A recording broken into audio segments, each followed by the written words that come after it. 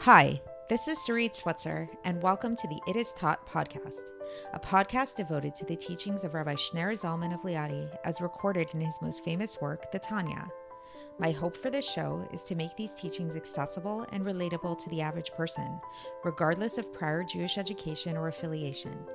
The episodes follow the prescribed daily study portions and are meant to serve as practical lessons in how to live your life as your true self and develop an authentic and powerful relationship with your Creator.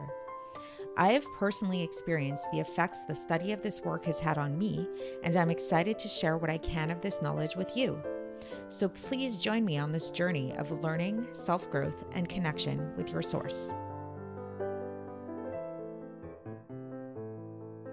Hi, and welcome to the It Is Taught podcast. This is episode 227 for the 8th of Tammuz in a leap year. So if you've been following along these episodes so far, and if you listened to yesterday's episode in particular, you might be feeling, hopefully, if you listen to the episode slowly, maybe taking notes and really thinking about the ideas, that you're coming to understand, maybe things are coming together. Maybe you're coming to really get somewhat of a grasp on how all of this creation stuff works, how it is that God brings the world into being through the letters, which has been the subject of the last few episodes. So in today's episode, we're actually going to be brought back down to earth. And the Alter Rebbe is going to tell us that we actually have no idea how this happens. And as much as we try to conceptualize and as much as we try to really try to understand the process of creation and relate and make this relatable to us in certain ways, we can only do this so far. And our intellect and our minds can only take us so far. And that ultimately there's the ultimate aspect of God, the ultimate sense of who God is and how it is that God brings creation into being is something that's actually beyond our scope. And that when we use these different analogies, these different ways that we can relate to the process and to different aspects of God, we always need to remember that these are merely analogies. So this is something that we had brought up previously, and you may have sensed a theme so far in the Tanya. I've definitely noticed this in putting together these episodes, that there's really a lot of back and forth in this way throughout the Tanya, where on the one hand, the Alter Rebbe is inviting us to use our intellects and to really try to understand God, understand our Creator, understand ourselves in the context of this world of reality, and to really stretch our brains to the limits of trying to understand this, but then to also recognize at the same time that this is actually an impossible feat. And so if it's really impossible, why do we do this? Well, that's a bigger subject for another time. But in short, it's basically this is what is called upon us to do, to really try to understand God, to know God. This is the first thing that the Rambam mentions in his book, the Yad HaChazaka, the Mishnah Torah, is he tells us that the foundation of all foundations is to know God. But then again, it's the paradox part of the knowing is the recognition of what it is that we don't know, and that ultimately we can never really know. So this is where we're going to be at today. We're in the realm of the unknown. This is what the Alter Rebbe is going to explore. And the reason why we're going there is it's a continuation of yesterday. So we're going to be concluding a chapter that we began yesterday, chapter 11 of Shar Yochid Ve'emunah.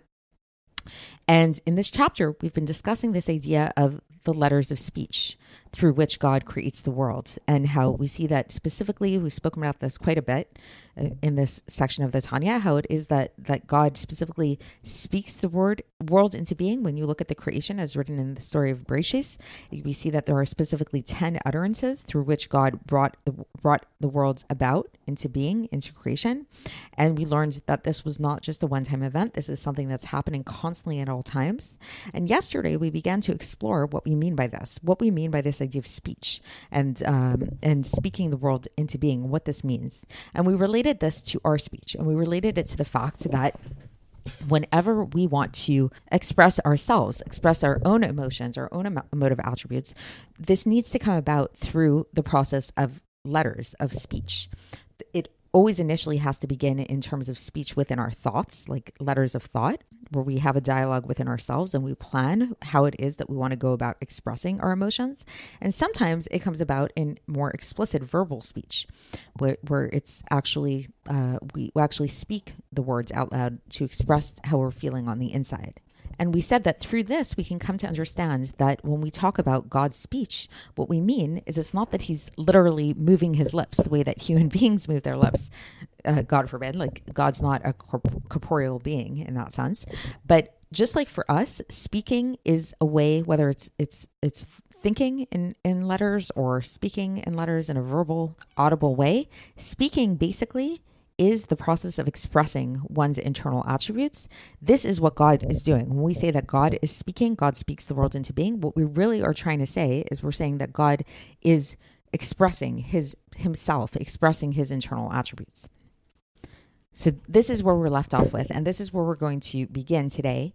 And what the theme of today is going to be is that really, really emphasizing the fact that as much as we call it speech for God, as much as we talk about God speaking the world into being, and we use the same phrase that we use for ourselves, we really need to be clear that this is not the same thing as our speech. So that a person might think that, okay, so like, if you've been following along these episodes so far, you might have started to create a sort of map of the makeup of these different ideas. Like, let's say if you think about a person, right? So we talked about how in a person, their highest attribute is the attribute of will. So there's this aspect of their will that translates into their intellect, their we could say their IQ maybe, but maybe other aspects of it, their creativity, like their intellectual abilities. That's what we know as the chokhmah bina das of the person. And then we know that this expresses itself in its emotive attributes, which are one step below that. So there's like a hierarchy with this. There's the will on top. Then below that is the intellect. Then we have the emotions, the emotive attributes. Then below that is the thought. So where these emotive attributes actually express itself in thinking about how to express these things. And then below thought is speech. And then below speech is action. Right? So a person might think of this map and visualize this map in their head, and they might come to the erroneous conclusion that, okay, if speech is below thought, then that means when we talk about God's speech, that means God's speech is on that same level as our speech. It's below our thought. And what we're going to learn about today is how this is totally not true. This is entirely false. In fact, God's speech is actually way, way, way above our intellects, way, way, way above our minds, above our chokhmah, above our bina, and above our das, because God actually is the one who brought our intellects into being. Right? So it only makes sense that he would be above all of these things. And so when we're talking about the map of man versus the map of God, these are like totally different realms. They are completely removed from one another, having really, it's not comparable at all. So that's basically what we're going to focus on today. And so I think it's a good time now to get into the text and see how the Alter Rebbe explains all of this. And so here we go. So this is again the second part of chapter 11 of Shar Yechud B'Emunah, which begins like this. It starts off and it says that, but in true truth, the aspect of the letters of speech above, the supernal letters of speech, is way, way, way above the level and the beingness of the chokhmah and the seichel, the wisdom and the intellect of the created beings. Because in the utterance and the letters that were used, Naseh Adam b'Tzelmenu v'Gomer, so that's the section of the aspect of creation where man was created, where it says, we'll make man in our image. This is how man was created, who has wisdom and who has intellect. So meaning to say, the point that the Alter Rebbe is trying to bring here is the fact that this intellect that we think of as being so lofty, our intellect and our wisdom, is actually merely nothing but a creation of God, that God created through letters and speech and through speaking him into being. And then the Alter Rebbe goes on, and even not only through speech, but we actually see that man was created through breath, through the supernal breath. As it's written, Ve'ifach ba'apav nishmat chaim, which and that's from Bereshis chapter 2 verse 7, which literally means that God breathed into his nostrils a soul of life. So we know that man was actually different than other creatures in the sense that our soul was not spoken into us, but it was actually breathed into us. So the bottom line is that the source of our intellects and the source of our wisdom comes from God's breath as well as from his words, from his speech. As the origin of the first man, Adam HaRishon, the origin of his intellect and of his wisdom came from this speech and from this breath of God. And this soul of this original man, this Adam HaRishon, contains within it all of the souls of all of the tzaddikim, which are greater than the ministering angels. So, but the main point is that as great as these souls are, even the souls of great tzaddikim and the soul of the original man, Adam Harishon, they have a source, and their source is in the letters of God and in the breath of God. And then the reason why these letters are so high, that these letters transcend even the level of the souls of the great tzaddikim, is because these letters, what are they really? They are the divine flow, like the manifestation of the power and vitality that come from God's attributes, from God's holy attributes.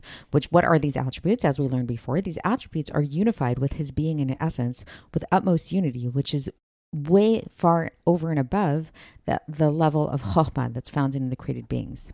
And thus, when we refer to these things as letters, we're not talking about them as letters in relation to created beings, the way that we think of letters, right? But we're actually talking about it as like in relation to God. What we mean when we use this term letters is we mean that these are 22 different types of flows, different types of vital flows of energy and vitality, that each one of these 22 different types of like influences are different one from the other. And through these 22 different influences, this is how all of the supernal and the lower worlds and all of the creations that are found within these worlds were created. Because this is what arose in the will and wisdom of God to create the world out of these 22 different types of influences. Not more and not less. So specifically the 22 types of influences. And these are the 22 letters which are fixed in the mouth and in the tongue, as is written in Sefer Yetzirah. So the way the Sefer Yetzirah describes it is that these 22 letters are fixed in the mouth and the tongue, meaning to say there cannot be more than 22 letters, and there cannot be less. Hashem decided that there should be exactly 22 letters. And then in brackets, the Alter Rebbe says that when you look at their image, like the form of the letters, like the actual, like when you write them, then it's not random. It's not like just like a random thing that a taf looks like a taf and aleph looks like an aleph, but it actually gives an illustration of what this flow looks like. And this will be explained later on, says the Alter Rebbe. And so the way that we can understand this, that letters basically like are the idea of flow, of influence, is because we see that even for a person, even for man, for us, when we think about the letters of speech and thought in the soul of man, these are the these are flows from the mind and from the different attributes that we have inside of our soul, from their being in essence, as will be explained elsewhere. So that's the end of the section. So just to kind of sum that up, is like the basic bottom line is that when we talk about this idea of God's speech and God's letters, and that the whole world is being created through letters and speech and all that stuff, we really need to remember that it's not the type of speech that we think about is in terms of speech. God's speech is something totally different and something much, much, much higher than who we are. So it's like for us, when we talk about our speech, we understand that our speech is stemming from our intellects and from our minds. But that's the original like source of where it comes from. But then God's speech is the one that created our intellects and our minds. So it's actually way above the level of intellect and mind, at least in terms of our perspective. But the reason why we call it speech, the reason why we call it letters, is that just like for us, our speech and the letters of our speech flows from our minds, and that's how we're able to speak, is because to speak and to have language and say different things is because it flows from our intellect. So letters can basically be thought of as like a flow of energy and a flow of vitality. And so when we talk about the divine letters of speech, we're basically saying that these are 22 divine types of flow of energy and vitality through which God chose to create all of the worlds and everything contained within them. So that is the end of chapter 11, and tomorrow we're going to move on to chapter 12, which is the final chapter of Shar Yichud Ve'emunah. So stay tuned and stick with it, and I will speak to you then. Thanks for listening to the It Is Taught podcast, hosted by Sarit Switzer. This podcast is dedicated in loving memory of my maternal grandfather, Avraham Yitzchak ben Binyamin HaKohen of blessed memory. Music by Shoshana. If you enjoyed this episode and would like to support the show, please share it with others and subscribe on YouTube, Apple iTunes, Spotify, or wherever you listen to podcasts. And make sure to leave us a 5-star review. To find out more about the It Is Taught project, including more information on my soon-to-be published book, please visit our website, itistaught.com. To catch the latest from me, follow me on Facebook, Instagram, and Twitter. Looking forward to speaking with you tomorrow, and until then, have a great day.